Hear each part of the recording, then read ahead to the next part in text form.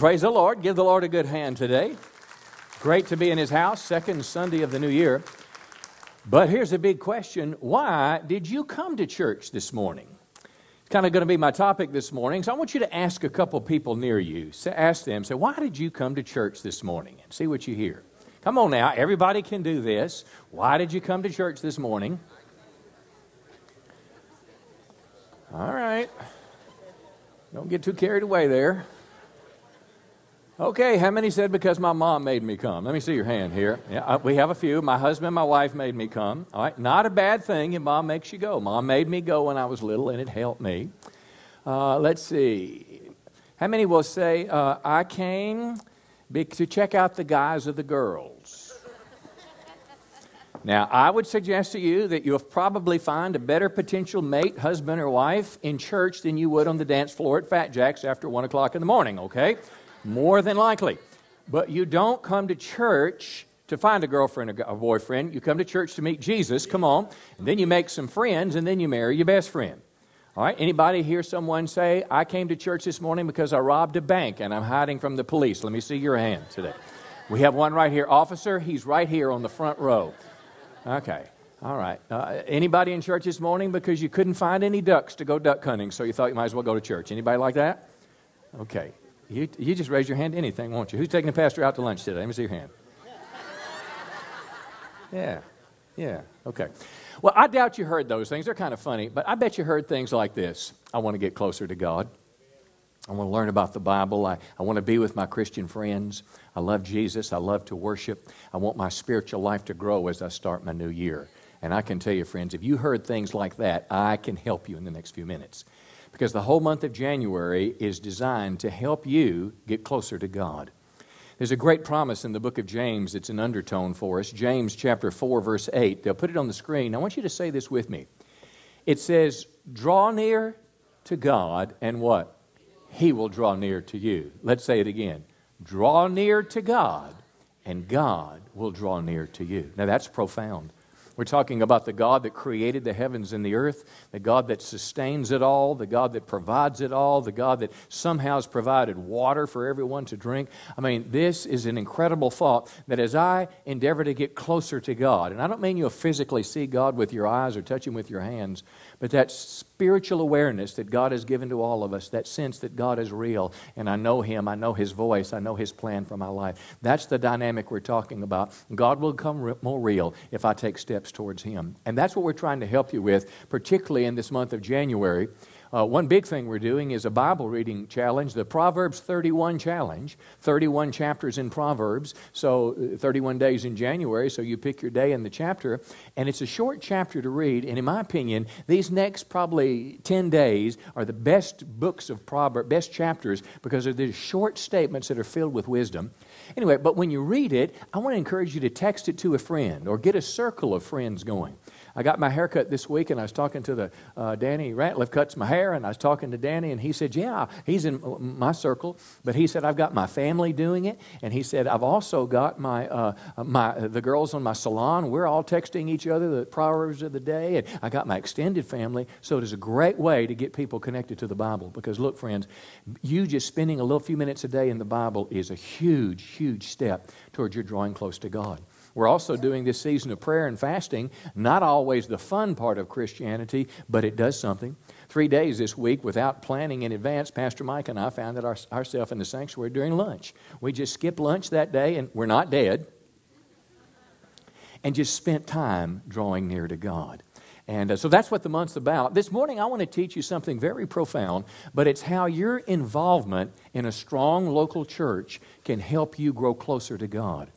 Now, and I use the word a strong local church deliberately because there's all sorts of churches, but let me tell you about the church I'm talking about. I'm talking about churches that believe that Jesus Christ is the only means for heaven.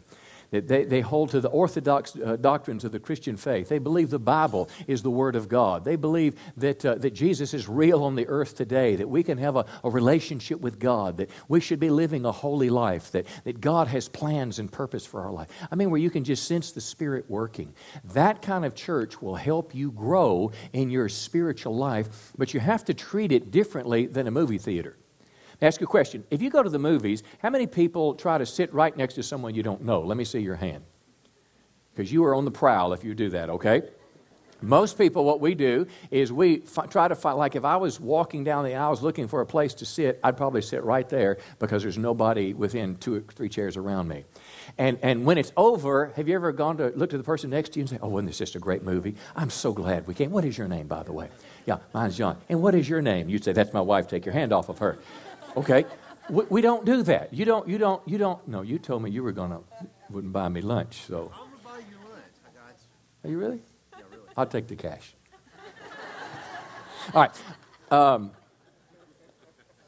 We're getting way off track this morning. You don't do that in a movie theater. You don't look for the manager. I mean, your only reason you went there is to get the movie and be gone. And sometimes we bring that same unconscious consumer thinking into the church. But this is supposed to be a family of believers. And you may not know most of the people or some of the people in this room, but still, we're going to be spending all eternity together. This is a family. And as we connect to this family, it helps us in our spiritual life grow. So that's what I'm going to talk about this morning. I'm starting a new series, and it's called I Love My Church. Can you say that with me? I love my church, and it'll unfold in the days ahead. But let's look this morning, Matthew 16. Let me just start ground level, because I want to speak to you. For many of you that are here, going to church, being a part of the church is just a part of your life. It's just what you do. But for many of us, the conviction is not there. We don't understand why it's important. And let me say this, it should be more than obligation. But how many know I do some things in life because I want to? I do some things because I just need to do them. Flossing your teeth. I mean, when I was a kid, I never heard of floss. I had soft enamel. I loved to eat a little banana Laffy Taffy, and I have the teeth to prove it. And I had not just a crown, but a bridge. It lasted 20 years, and they had to redo it this year. And it was such a pleasant experience, I decided now I'm going to floss 3 times a day if necessary. I'm never going back to that. And I don't do it because I want to do it or it's just fun. It's just something that brings health to my life. See, and the same thing is sometimes church, it should be more than a habit, but it should engage and bring life to us, but it's part of the fabric of our life. Let me tell you why that's the case. I want to talk just basic ground roots this morning and help you evaluate where the local church fits in your life and in your priorities and why.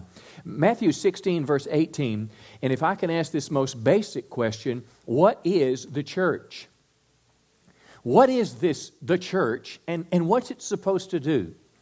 Jesus, of course, great answers. Matthew 16, Jesus, I tell you, he talked to the disciples and he said, you are Peter, and on this rock, Jesus said, I will build my church. This is not ours. I mean, we fellowship. This is Jesus' church, but he said, I'll build my church, and then the gates or the powers of hell will not prevail against it. It's a powerful statement, but what Jesus meant by the word church, it's the Greek word ekklesia. By definition, it means the assembly of the called out ones. Now, how many know, as a Christian, you're not born a Christian, you surrender your life to Christ. You receive His forgiveness. You turn to follow Him. And in so doing, you come out of the world and into the kingdom of God. You come out of darkness and into light. So we are called out of the old life, and then we are assembled together with other like-minded believers. And let me say this, the church is not a building. Though likely many of us got up this morning waking up the kids and said, wake up, it's time to... Well, not really. People ride by the building, oh, isn't that a nice church building? Well, how many know the church is not the building, the church is people?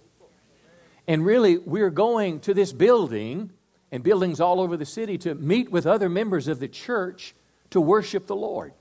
And that's what church is about. But church, by simple definition, is simply people who believe in Jesus and are on a mission from God to reach other people. That's what it's all about. The church is people who believe in Jesus Christ, but yet we're on a mission to reach people from God. The church is not just about me having fun, learning a little bit, but it's purpose to this thing that we do. Jesus told us very clearly, Matthew 28:18, the last words that Jesus said before He was ascended to the Father. How many would say they're very important? It's kind of the marching orders. It's what your granddaddy told you when he was dying the last time he took your hand, when he was in the hospital bed, or maybe you're in his home, or maybe a letter that your grandma or your dad or your mom wrote to you just before they died. How many know that's where it's at? And I would imagine it didn't say, keep your room clean. I would imagine it did not say, turn the TV off at 11 and go to bed. No, it was something that was profound. And what Jesus said with this, he told his disciples, last thing, go and make disciples of all nations. In other words, take what you have and give it away to as many people as you can. That's the mission of the church. Now stay with me. As I said, we don't go to church, we are the church.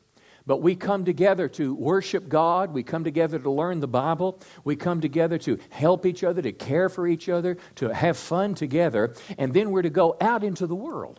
And if you can imagine, if your life is a car. How many know a car is supposed to be on the road traveling, right? But sometimes that car needs gas. So you kind of pull off the road and you pull into the church, so to speak, and you get your car full of gas and you get back on the road. Come on, because that's where the mission is, out on the road. Maybe your car you're in a little accident. You bang it up pretty good, so you have to come into the body shop and you have to get some serious repair work. And when the repair work's done, guess what? You don't stay in the repair shop. Life is meant to be lived out in the world. But there's a great purpose of those entities that serve that car so it can get out there and do what it's called to do. And that's exactly what the church is called to do. Now let me give you, and this is kind of background, but the church is universal, but it's also local. By universal, I mean simply there is one church in the whole world. That's what Ephesians says. There's one church, there's one body. Now, this church is composed of Christians that live in Africa and Asia and India and the furthest reaches of North to South America. Anyone that believes in Jesus Christ is a part of this one body with Christ as the head. Come on, somebody. Jesus is the head of the church. We are His body. We are His bride. So wherever in Texarkana, the church may be meeting in 200 locations this morning, but there is one church in Texarkana. Come on, it's the church of the Lord Jesus Christ. Now, having said that, though, the church is also local, just like a coin is heads and tails. If you look in the New Testament, you see church. For example, the book of Revelation is written to who? The 7 churches of Revelation. There were books in the New Testament, the church at Corinth, the church at Ephesus, the church at Thessalonica. Local body of believers that believe in Jesus, gathered together to worship God, learn God's Word, care for each other, but then go into the world and make a difference in their communities. That's what church is all about. Now let me take the next 25 minutes and tell you how your life can be benefited if you will involve yourself in the local church. And I don't mean just go to the movie and hear the sermon and song and leave. But if you can take it a step deeper and allow what God intended to happen in a place like this in your life, it will help you draw closer to God. Let's explore it together. I'm going to give you 4 things this morning. They're worth writing down. If you've got an iPad, you can download them. They're even up on Saturdays, or of course look at it anytime this week. Acts chapter 2. How many know, if we want to know the model, the example, the paradigm, how many know we go back to where it's mentioned first? The very first church of believers was the church in the book of Acts. It was on the day of Pentecost. Everybody say Pentecost. Now, Pentecost was a Jewish feast. The book of Acts, these guys were Jews. Jesus was a Jew, and that's where he brought his gospel to. But as the church gathered, these Jews were dispersed in the entire Mediterranean world. They were just everywhere, but they would come back periodically to Jerusalem because the one temple was there. They had teaching synagogues in their cities, but one temple was in Jerusalem. That's where there'd be sacrifices and other things, and they'd make a pilgrimage periodically. Well, the day of Pentecost was one such pilgrimage, so you've had Jews from all over the Roman Empire come to Jerusalem, and the Christians at that time that knew Jesus were in the upper room praying, seeking God, and all of a sudden, heaven came down. Wouldn't you like heaven to come down today? Listen, if I can say it this way, hell is springing up so quickly in America today. If heaven doesn't come down, America's in trouble. And it's not a governmental fix, it's a spiritual fix. Well, anyway, the church is born. Verse 41, I want you to see some things. Those who accepted Peter's message were baptized, and about 3,000 were added to their number. In other words, Peter gave an altar call. 3,000 people says, I want to believe in Jesus. I surrender to follow Christ. I want Jesus to be my Savior. 3,000 come forward. Now, these next couple verses will tell us how this church lived. Verse 42 says they devoted themselves. That is, they were deeply committed to the apostles' teaching. Now, I'm going to come back to that, but that's what, for example, Peter taught. And Peter ended up writing books of the Bible. So this is a way of saying they were devoted to the teaching of the Bible. They were devoted to fellowship, to the breaking of bread, which is the Lord's Supper, and to prayer. In other words, it characterized their life. The Word of God, the people of God, the Lord's Supper, prayer. Now, next couple of verses are kind of interesting. All the believers were together and they had everything in common. It's not a commune now, but listen. Verse 45, they sold property and and possessions and gave to anyone who was in need. Now, when you read that, you may say, well, is that what we're supposed to do today? Let me tell you what was going on then and why they did it. These people, how many know, if you're going to go on a vacation, let's say you're going to go somewhere for a week, you don't bring everything you own and rent a U-Haul trailer. Come on, unless you're a young person going home to live with mom under the guise of a week. It's my only joke of the day. It went right over your head, but that's okay. Usually when you go on vacation, what you do is you bring a suitcase or two, and on this case, whatever the little donkey could carry, whatever money you had, and whatever food, and you took off. And they went to Jerusalem. They were going to go through the routines of the sacrifice, Pentecost, and then go back home. But now something's happened. They're all Christians. The Holy Spirit's come. There's thousands of them, and they don't have jobs because the Jews are persecuting the Christians. You see, the Jews killed Jesus, and they don't want any Christians. So now these Christians are all there. They can't get jobs. They don't have money. What are they going to do? Here's what they did. They cared for one another. They took care of one another. Now, in America today, we see, you hear terms today like redistribution of wealth, communism, socialism. And that's supposedly a way to take care of the working man and take care of one another. But that's nothing like the Bible. This redistribution of wealth in America today is basically this. The government taking from people that have it and then taking a lot for themselves, come on, living a luxurious life, wasting a bunch of it, and then giving it to some people who make them dependent on them. I believe it works better if you cut out the middleman. Because if you cut out the middleman, then everything that people have that love people, you just give it to people that are in need. Come on, that's what the church used to do before we became a nation that became more government-centered than people and church-centered. Just a little something to think about there. But that was the criteria that was going on then. But look at the way they live, verse 46. They continued to meet together in the temple courts, which is this a large gathering. They broke bread in their homes. They had like a life group together. They had friends coming over for dinner. They ate together. And here we see in verse 47, the Lord added to their number daily what? So there's the mission again. So we see 3,000 come to Christ, this lifestyle of community, this lifestyle of church's family, and the result of all this is more and more people are added to the kingdom of God. It's less for hell and more for heaven. That's the mission of the church, and here's how they did it. Now let me give you 4 things this morning that you might write down. How the church can benefit you. And this first one is a huge one. The local church will help me keep focused on the mission that Christ gave us. Let me say it again. The local church will help us stay focused on the mission Christ gave us. And that mission was what? To take His gospel to the world. To share His gospel everywhere in Texarkana I go. To take His gospel to a needy person in Walmart. To take it to someone over in Thailand. My wife's taking a team in just a few weeks. They're going to Thailand and the Philippines. Why are they doing that? Because Jesus told us to do it, and that's what our mission is about, is we are supposed to take this good news of Christ. But let me be real honest with you. If I'm not careful, and I'm a preacher and I should know better, but if I'm not careful, I'll let my duck hunting, my turkey hunting, my duck hunting, did I say turkey and duck hunting? Yeah. I'll let them, and then if I take restaurants, and then if I take hanging out with friends, and then if I take TV, and then if I add a couple more things I like gardening, and I put all this together, if I'm not careful, it's taking all my time, all my money, and all my passion. And Jesus is second and not first. None of those things are bad. I enjoy all of them, but here's the deal. I just want to make them second and not first. I want to live a life that's consistently lived, advancing God's kingdom, and my local church helps me do that.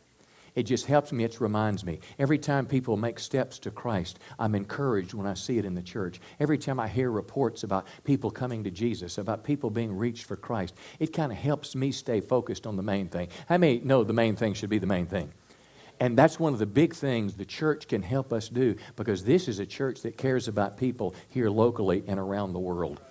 Pastor Mike's got the vision. He's designing a campaign, I Heart My City. So we'll go from I love my church to I love my city, ways that we can make greater impact here. Well, listen, if you're involved in things like that, if you're coming and hearing about them, if you're giving money towards it, if you're participating, it's just going to help keep you focused on mission. And have me know that's a good thing, and we all need it. And that's one reason we need the local church. Come on, give the Lord a good hand.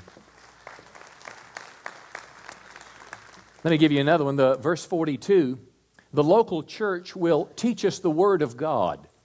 One of its primary missions. How many know if you read the passage in verse 42, it says they were devoted to the apostles' teaching. Now, what does that mean? The apostles were the ones whose words basically became the New Testament. So this is a way of saying that they were devoted to the teachings of the Bible. Now, you and I live in a world today that's very confused. Our world today does not know right from wrong. I read an article in the Gazette this week that caught my attention about cohabitation or living together. It says, no longer taboo, living together has become a more common arrangement for America's couples who become pregnant. In other words, if you get pregnant, you don't have to get married. You just move in together because you're probably together already. Now let me say that before I go further. There's a big umbrella in today of human sexuality and what's right and what's wrong. And it seems like America's trending towards nothing's wrong and everything's right. Can I tell you, that's not God's way. God's plan in the Scripture is that the sexual experience should be experienced, a wonderful blessing.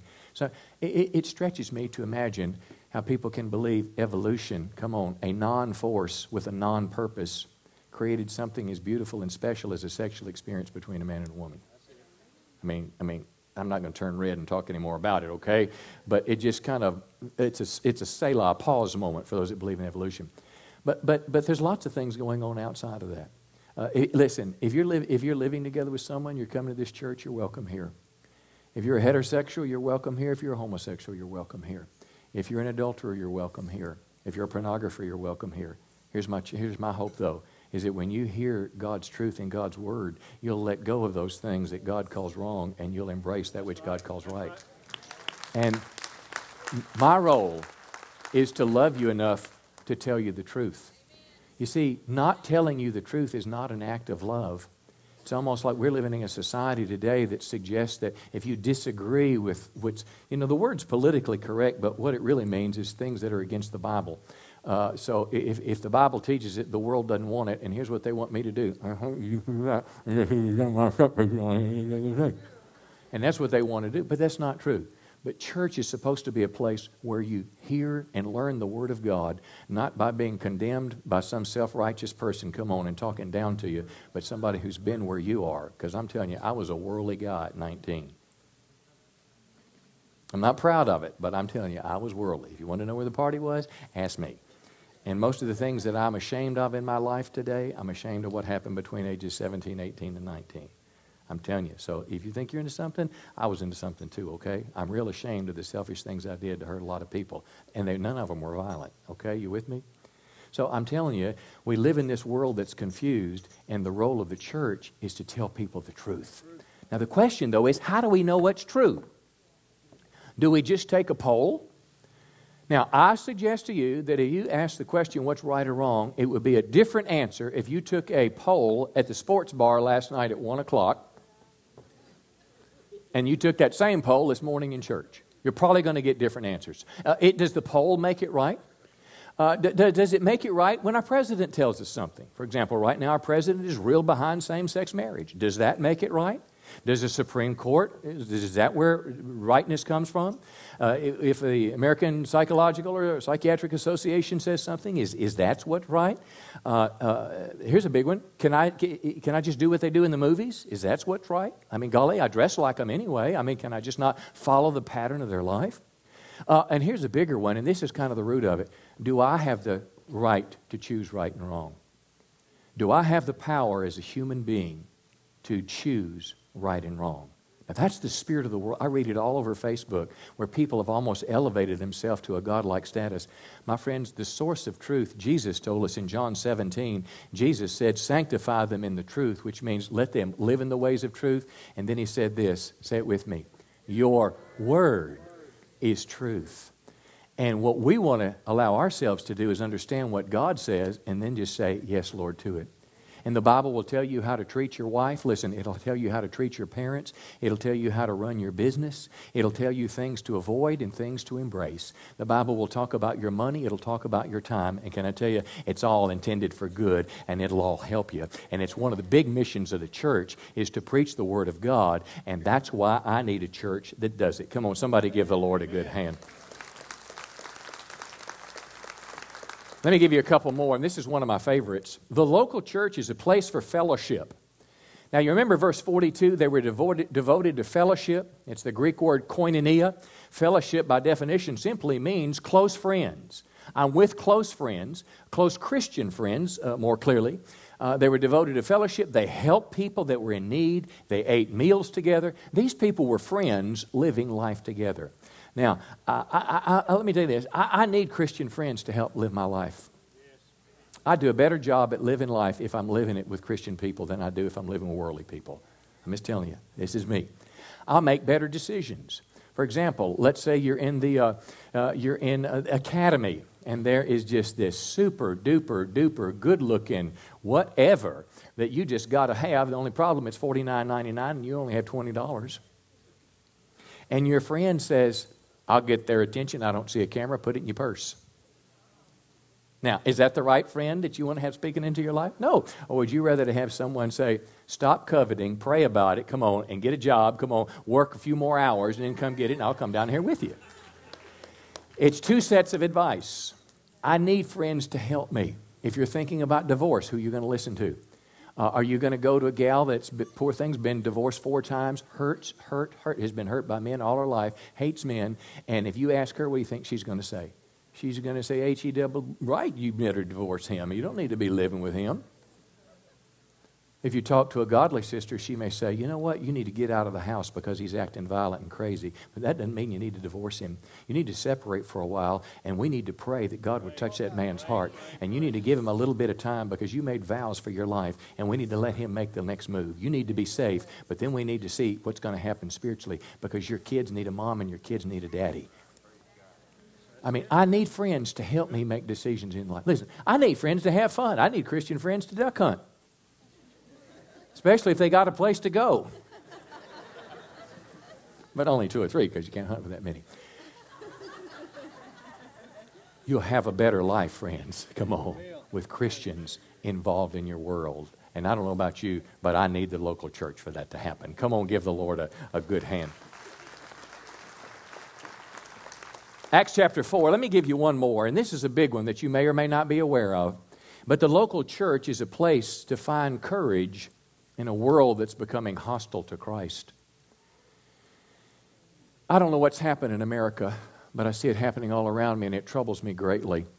If you've ever been to Washington, D.C., or any of our capitals, you will see that all over the Washington area, there are monuments where the city has been dedicated to God. There's scriptures that are there. In the Supreme Court itself, the words of Moses that are there. Presidents and officials have laid their hands on, listen, not the Book of Mormon, come on, not the Quran. They've laid their hand on the Bible since America's inception, come on. Maybe an exception here and there, but by and large, the Bible's been the book. We raise our hands in court. We used to say, so help me God. But yet, people today would have us believe America is not a Christian nation. And the reason they're willing to violate the clear history of America's influence. When they do a movie about Columbus, they make him into some arrogant money grubber that just wants to come and violate the native people. Whereas in Columbus's own journal, he writes that he said he felt Jesus sending him across the waters to a new land for a purpose to spread the gospel. I'm telling you, I got a copy of it. Not the original, but I got a copy of it. But our world doesn't want us to hear that, and here's why. They don't want Jesus. They don't want the Bible. They don't want God's commandments in the schools. Come on. They don't want the name of Jesus mentioned any more than they did Jesus when he was on earth. And it's the world we live in today. It is the clash between the kingdom of light and the kingdom of darkness. In our world today, there are two great rulers. One is a good God. One is Lucifer, Satan, the accuser of the brethren himself, the devil.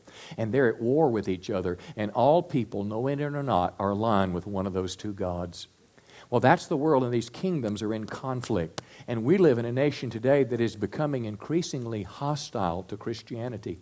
But it's not new. Let me read a scripture in Acts 4, verse 2. Peter and John, that's been a great miracle.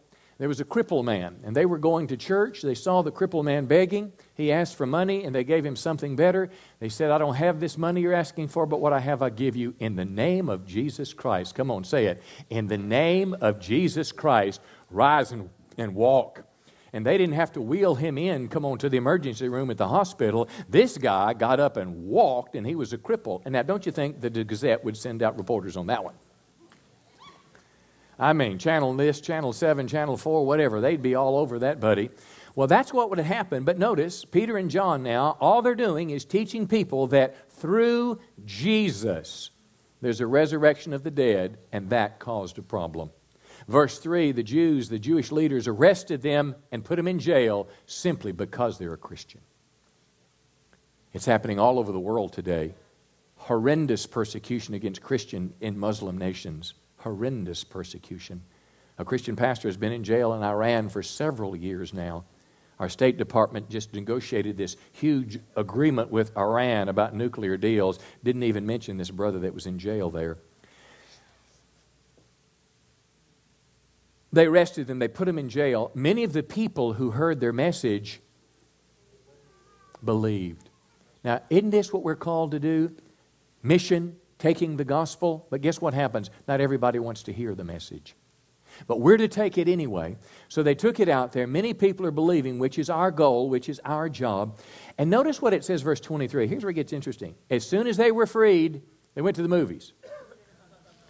As soon as they were freed, they got in their car and they got out of town as quick as they could. As soon as they were freed, they went back to their mom's house. No. As soon as they were freed, where did they go? They returned to the other believers. They found the family of God. They found the Christians. And notice what happened, verse 24. The believers lifted their voices together in prayer to God, and after the prayer, the meeting place shook. And they were all filled with the Holy Spirit, and they preached the Word of God with boldness. Now listen, friends, if you want to live a serious Christian life, if you want to get in the game, if you're going to stand for Christ, if you care, listen, if you want to see more people in heaven than hell, if you know the world is in need of a Savior, come on, and you just want to in a humble way and in a kind and loving way bring it, I'm telling you, they're not all going to like it. And when it just backlashes against you, I've read many accounts where people have posted on their private webpage, posted on Facebook, that they stand for marriage, traditional marriage between a man and a woman, and they've lost their jobs. Had nothing to do with work, nothing to do with pulpit banging at work, but just because they believed it, they were attacked. You know it's not cool to pray in Jesus' name. You'll get sued by the Atheist Association. See, there's a reason that we don't have the commandments on the walls of schools. There's a reason, friends, that the church is being silenced. I've read in the military now, there's a great effort underway to silence the Christian's voice in the military. They'll cut your career off at your knees if you try to make this Christian stand because the world is hostile. So here's my question. If it hadn't happened to you, it probably will happen to you if you're living the Christian life. So if you're living the Christian life and you bump into this, what are you going to do? My friends, I'll tell you what I'm going to do. I'm going to find the people of God, come on, that can help me. That can just say, oh, let's pack your bag and get out of town. Oh, let's run away. Oh, let's talk to the right lawyer so maybe he can help us. Now, lawyers may be good, but listen, I want to talk to some people that will help me plug into heaven. I want to talk to some people that can help me get faith back where fear has come in. Come on. I want to talk to some people that if I'm supposed to go into the lion's den like Daniel was, then I'm not afraid to take the step. And you know where those people are found? Come on. They're found in the church. And that's another big reason I need you and you need me and we need each other is because the world is getting increasingly hostile. Come on. And we need to strengthen the power that Spirit-filled Christians can bring. Come on, give the Lord a good hand and I'm done. Well, let me close with this. I'm going to get our church here. I've talked generally this morning. This is kind of, if you want to even call it a theology of church. Why church? These are 4 big things that will help you stay focused on mission, help you be under the teaching of the Word of God, people that know you and care about you. Listen, you can listen to better preachers than me on television and DVD. See, that would have been a great chance where you could have said, "Nuh-uh, Pastor." But that's okay. You missed that chance. But there's great preachers. You can listen to that in your car. But what you can't find when you're by yourself is other people, come on, that are walking the life with you. And if you just come into church like a movie theater, you're not going to find them either. But if you get in relationship with people, come on, and things go down and you start stumbling and you start missing and you start stuttering, you're going to have people, I guarantee you, that'll get in your world. Well, that's what our church can be to you. And in the coming weeks, I'm going to unfold this, and I'm going to help you if you'll come with me. Bring a friend. We're going to talk about I love my church, and I'll tell you how our church specifically is going to help you grow in your Christian life. Let me close with this thought this morning. Acts chapter 21, we're back with Paul. Paul is a single man. He's made multiple trips in the Mediterranean world to plant churches and preach the gospel. And now he's doing his last journey. He's headed back to Jerusalem, and then he's going to go to Rome. And so he's nearing the end of his ministry. And let me kind of pick this up. He's been floating around the Mediterranean, and they finally land in a harbor of Tyre in Syria. We went ashore, and what was the first thing he did? Now, isn't that interesting? They didn't go watch the Cowboys. They didn't go to, the Duck Club. They found believers. They were looking for family. And interesting, this Greek word for found means that they didn't know who they were, that they had to go looking for them, and there was no Google mechanism. And in their day, they would persecute and sometimes kill Christians. And have you ever seen the sign of the Christian fish? You know, the story behind that is people would come together and they wouldn't know if they were Christians, and they would just casually, in the sand or the dirt, one of them would just make an ark in the sign of a fish. And if the other one on the other side made the ark too, and they knew the fish, then they'd erase it, but they would know that they were brothers or sisters. So that was a society that they lived in. So he shows up. Somehow he finds these believers. Notice, he stays with them a week. Can you imagine a stranger meeting you today and staying with you a week? I'm talking about a stranger. Stays with them a week. And when he returned to the ship, the whole congregation, women, children, everybody, left the city, came down to the shore with us, and there they knelt and they prayed, and we said our farewells because he's about to go face a tough time. Here's the deal. Paul needed a spiritual family. He needed a spiritual family. I need one, and you need one. But can you imagine, what was it that allowed a man to show up in a city as found strangers? Now, I understand that. When I was in the Navy, I was in Alaska, Adak, Alaska, and Okinawa, Japan. But I remember in Alaska, I got off the ship. I had been a Christian about 18 months. I was saved with the Gideon. I was discipled through the navigators. I was on fire for God. And I showed up there, and I got off the airplane. And, of course, the first thing you do is look at the brochure, and the brochure tells you where church is, a building is. The Protestants had a Unitarian pastor that I don't even think he believed in God. That wasn't the one for me. Went to the Catholic church. That wasn't quite it. And I kept looking. And there was a chapel annex. And I remember this like it was yesterday. These doors opened up, and these two guys came out. They had guitars and great big old Bibles under their arms, and they had a big grin on their face. And I thought, I may have found the church. And I got to talking to them, and lo and behold, it was an Assembly of God church. And it was the greatest 18 months of my life. I think I grew more in those 18 months than any time in my Christian experience. I was adopted. I was probably 19, 20 years of age. There was a family. Their name was Krupa, Dave and Bitsy Krupa. They lived somewhere in Maine. They had a couple young kids, but what they would do is they would open their home every night to young guys like me. Because you see, if you lived in Adak, Alaska, there was nothing to do but work and go back to your barracks. And it was so bad that they had a bar in the barracks.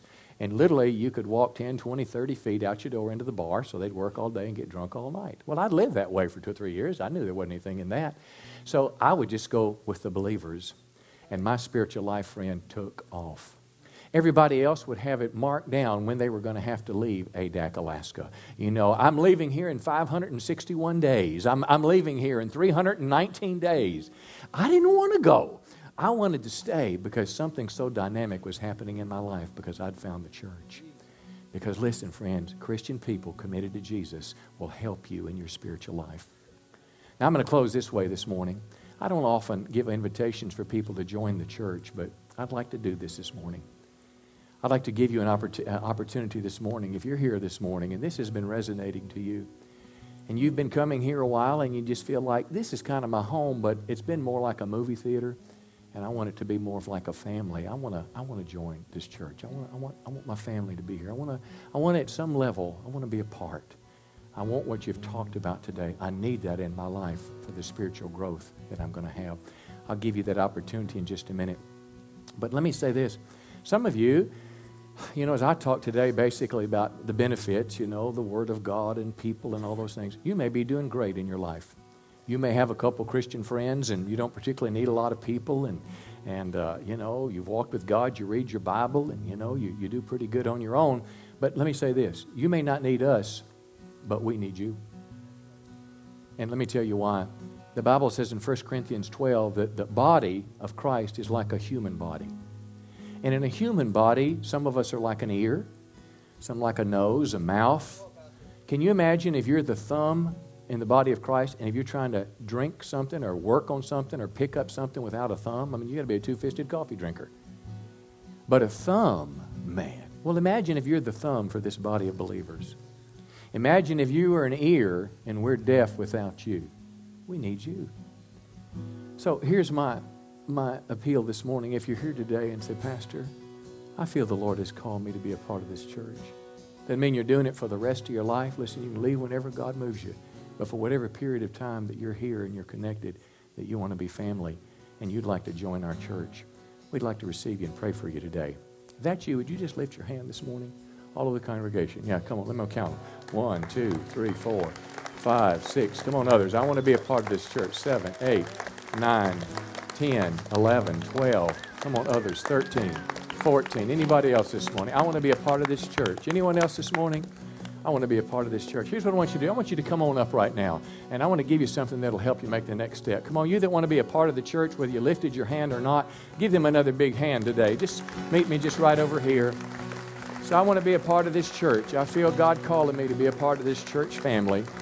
This is where I want to put my roots down. Come on, keep coming here. Give them another hand. Others, that you looking at your wife, your spouse, come on, maybe we should go on up there. Come on up here. God bless you, man. God bless you, man. We believe the Lord's calling us to be a part of a church of believers just like this. Well, first of all, let me say thanks. In one respect, I'm a brother just like you. I'm a man just like you. We're believers in Christ. We're brothers and sisters in the Lord. In another respect, I'm your pastor, someone that God's placed in your life to teach you the Word, to create an environment where there is nurture, where there is care, where there's discipleship and spiritual growth. And I want to say this. We love you. And we love you just as you are.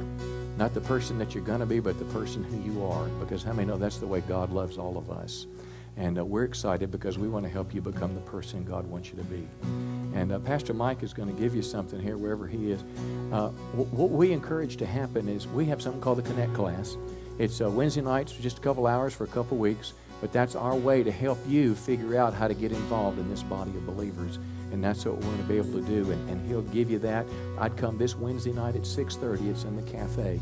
And you'll just learn so much, and that'll help us to kind of do this. It'll turn the church into my church, that church into my church, and that's what we want to happen. God bless you guys. We love you very much. Give them one more big hand.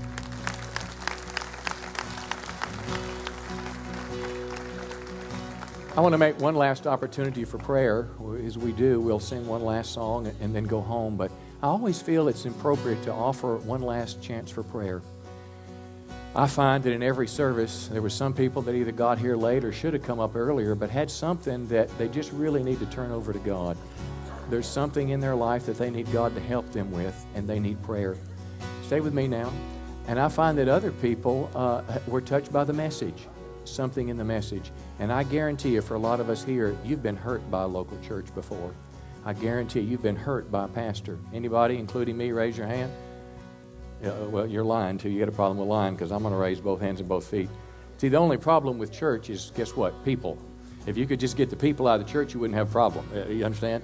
Because we all bring our peopleness into the thing, and it creates hurt sometimes.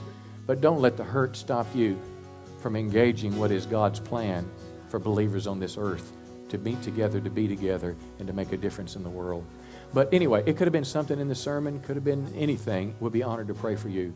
But perhaps the greatest thing we could pray for you, if I could ask for your undivided attention 1 moment, 1 minute, it's simply this. I'll ask you the question, if you died today, would you go to heaven or hell?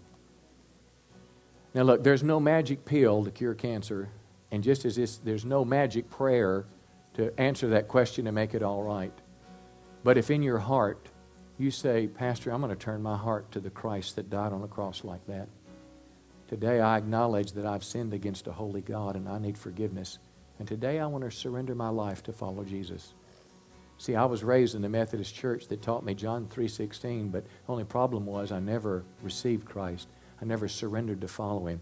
Jesus was just one of the many things in my life. But it is a point in life. It happened for me, August 15th, 1976, where I said, Jesus, I want to commit my life to you. Well, maybe this is your day to make the start in your Christian life. For some, it may be the first time. For others, you might have done it before and just got away from God. Didn't mean to, don't know how it happened, but you just did. And at this time of your life, you felt God's presence here today, and you feel you need to make a step to Christ. Jesus said, if you confess me before men, I confess you before the Father. You deny me before men, I deny you before the Father. Our Christian faith is very personal, but at the same time, it's also very public. And I tell people all the time, if you can't stand for Christ in a church that will applaud your decision, you'll never stand for Christ in the world when it matters. So if you're here today and right now your heart is kind of going off like butterflies, a part of you feels like I should run out that back door, but another part says, I'm going down to that cross and I'm surrendering my life to Jesus. See, this is not joining a church. This is leading you and helping you commit your life to the Savior who loves you and offers you eternal life. So if that's you this morning and you'd like our prayers today, you'd say, Pastor, pray for me. I want to give my life to Christ. I'm ready to put Him first. I need a Savior. Would you lift your hand right now? Say, pray for me, Pastor. Yeah, God bless you in the back, and God bless you too, and God bless you. Somebody else today, say, pray for me. Anybody? Yeah, God bless you. Pray for me. Someone else? Pray for me. God bless you, dear. Yeah, joining a church, but really what you're needing is Jesus. Anybody else today say, pray for me. I want to put my trust in Christ. I want you that just lifted your hands to come and stand with me by the cross right now. You that are putting your trust in Christ, come on, give them one more big hand. God bless you. You that are making a step to Christ, whether it's the first one, you're coming back to Christ. Listen, God bless you. God bless you. Everyone that makes a step for Christ, making the right step. Our prayer team is coming to the front right now. Go ahead and sing one last song. We're going to stand and sing. And go ahead and stand. We'll sing this last song. And our prayer team is coming. And if you need prayer, you just slip out and join them. And then we'll close. I love you. Thanks for being here.